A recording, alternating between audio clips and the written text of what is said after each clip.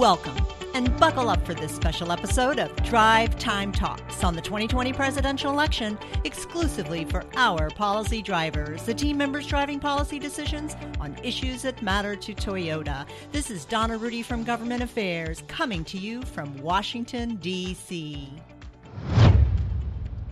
Mirror, mirror on the wall, who's the most presidential candidate of them all? When it comes to the 2020 presidential election, who better to ask than our very own Stephen Ciccone, Toyota Group Vice President of Government Affairs. Stephen, thank you for joining us today. Well, it feels like half the Democratic Party is running, over 20 so far. Will there be more?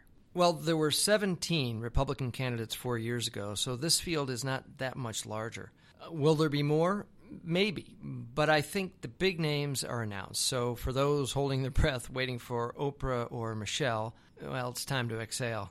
As to why, the quick answer is that a lot of people think that Donald Trump is beatable. They know that his approval ratings have never gotten above 50%, which hasn't happened before to any president in modern polling. But in my opinion, Donald Trump will be very tough to beat, and we can return to that question later in the podcast.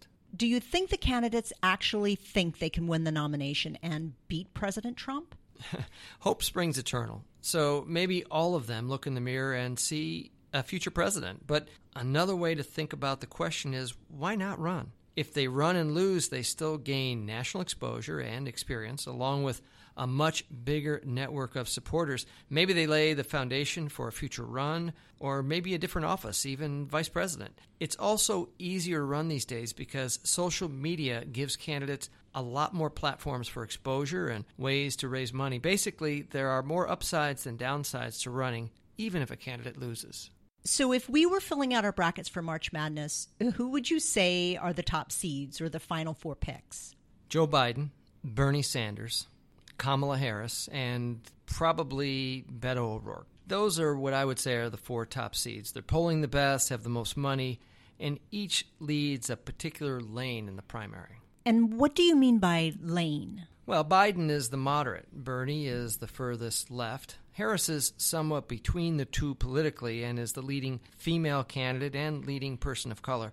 Beto, who is 46, represents generational change, so they each have a core group they appeal to among primary voters. As you know, March Madness is not complete without unexpected upsets that become memorable Cinderella stories. Who's Cinderella in this upcoming election? The mayor of South Bend, Indiana, Pete Buttigieg, who no one heard of about a month ago. He's burst onto the scene. Mayor Pete, as he's often called, is the baby in the race at just 37, 2 years beyond the constitutional age requirement of 35. He is a Rhodes Scholar, speaks 7 or 8 languages, served in the military, and would be the first openly gay president. He's generating a lot of enthusiasm, but he remains a long shot. Although still early in the game, is there a candidate you expected to be doing better? I'm surprised that Senator Cory Booker from New Jersey is lagging. He's also a Rhodes Scholar and known for his eloquence, but he hasn't caught fire. The same goes for Kirsten Gillibrand, the senator from New York. She's trying to position herself as the champion for women's rights, but hasn't really resonated with voters so far. And even though I listed him as a top seed, I'd say Beto O'Rourke is flailing a bit right now, partly because Mayor Pete seems to be eclipsing him with young voters. With 18 months to go until the election, when should we expect to see the Democratic field narrow itself down?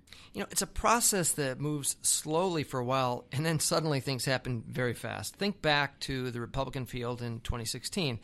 As I said earlier, there were 17 candidates at the start, but 5 pulled out before the Iowa caucuses in February, and another 3 quit right after. A week later was the New Hampshire primary, and when the dust settled, 3 more were out. By the middle of March, only 3 candidates remain: Ted Cruz, Ohio Governor Kasich, and Donald Trump. As for the Democratic field this year, the debates will begin next month in late June and continue at a pace of about 1 a month all the way through April of 2020. If past is prologue, expect the field to whittle down to single digits by the end of this year and then get down to the final few by March of 2020. Who were the front runners in the money race? We just got our first look at the fundraising totals as candidates had to release their first quarter receipts a few weeks ago. Bernie Sanders has the early lead with about $20 million. That's not a surprise, as he had an established network from 2016.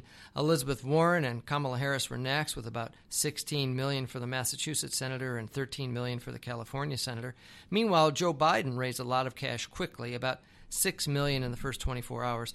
We'll see who's able to keep up the fundraising momentum, because it's a nonstop part of campaigning. And how's President Trump doing? Well, he raised more than $30 million in the first quarter, which is $10 million more than Bernie Sanders. Of course, he's not competing with other Republicans for money, so it's not an apples-to-apples comparison. However, it's interesting to point out that at this point in President Obama's re-election campaign, he had only raised about $2 million.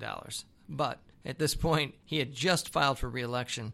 President Trump filed the day after his inauguration. Which issues do you see dominating the Democratic primary? And will the candidates need to lean far left to do well, even though this might hurt the winner in the general election? I think all the candidates will need to take positions on what I'll call the big three: climate change, health care, and immigration. Now, that doesn't mean that every candidate will sign on to the Green New Deal, Medicare for all, or the elimination of ICE, the U.S. Immigration and Customs Enforcement Agency. Not to mention whether they will take a position that President Trump should be impeached. Now, some will support all of these things, which may play well in the primaries where the voters are more left of center, but those positions would be a lot more difficult to defend in a general election where voters overall are closer to the center. Maybe the biggest question for Democratic voters in the primary is which candidate has the best chance of beating Donald Trump. All right, Stephen, if you had to choose right now, who has the best chance of beating President Trump? Well, it's important to remember that elections are decided by a few swing states: Florida, which is always close, and the Midwestern states of Ohio, Pennsylvania, Wisconsin, and Michigan. Donald Trump won all of those states last time. My sense is that a moderate candidate would do better in those states, but the primary process may not produce a moderate candidate. I can tell you that President Trump will be tough to beat for three reasons. First, Americans tend to give our presidents 2 terms. 8 of the last 10 presidents who ran for second term won, the exceptions being Jimmy Carter and George Herbert Walker Bush. Second, Donald Trump has proven to be an excellent campaigner. He has an ability to dominate the news cycle like no one that we have ever seen, and that'll be tough to compete against. And third, the economy remains strong. If it stays that way, he'll be really hard to beat. Think about it. The 2 one-term presidents, Bush and Carter, both ran during a recession. A wild card can change any game. Do you think there's something out there that'll swing voters? I do. The Supreme Court. If there is another vacancy before the election, which is certainly possible with Ruth Bader Ginsburg at 86 and Justice Stephen Breyer at 80, expect World War III over the confirmation process. It's one thing for President Trump to replace a justice previously selected by a Republican president, as was the case with Gorsuch and Kavanaugh, but a Republican president replacing a justice selected by a Democratic president, as is the case with Ginsburg and Breyer, that would be a bloodbath. If President Trump is able to replace one of them with a conservative judge before the election, I think the enthusiasm will be very high on the Democratic side in 2020. Final question. Any predictions on the Democratic primary? Only one. There will be a woman on the ticket. There is no way that Democrats select 2 men to go up against Trump-Pence. Women voters turned out overwhelmingly for Democrats during the midterm election, and the Democrats will want to energize women again in 2020. Thank you, Stephen. Any final thoughts you'd like to share with our policy drivers? I'm sure a lot of people are thinking, are you kidding me? 18 months of campaign. I'm sick of it already.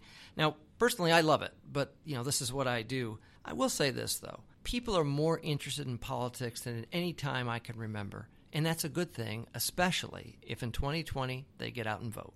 Thank you, Stephen, for giving our policy drivers this great insight on who's in, who's out, and who's somewhere in 2020.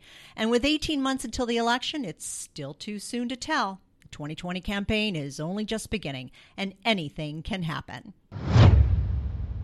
And that's it for Drive Time Talks. Thank you, policy drivers, for continuing to make the difference, for Toyota. Stay engaged by following us on Twitter at Toyota Policy. This is Donna Rudy signing off from Washington. Mata Ayama Show. Until next time.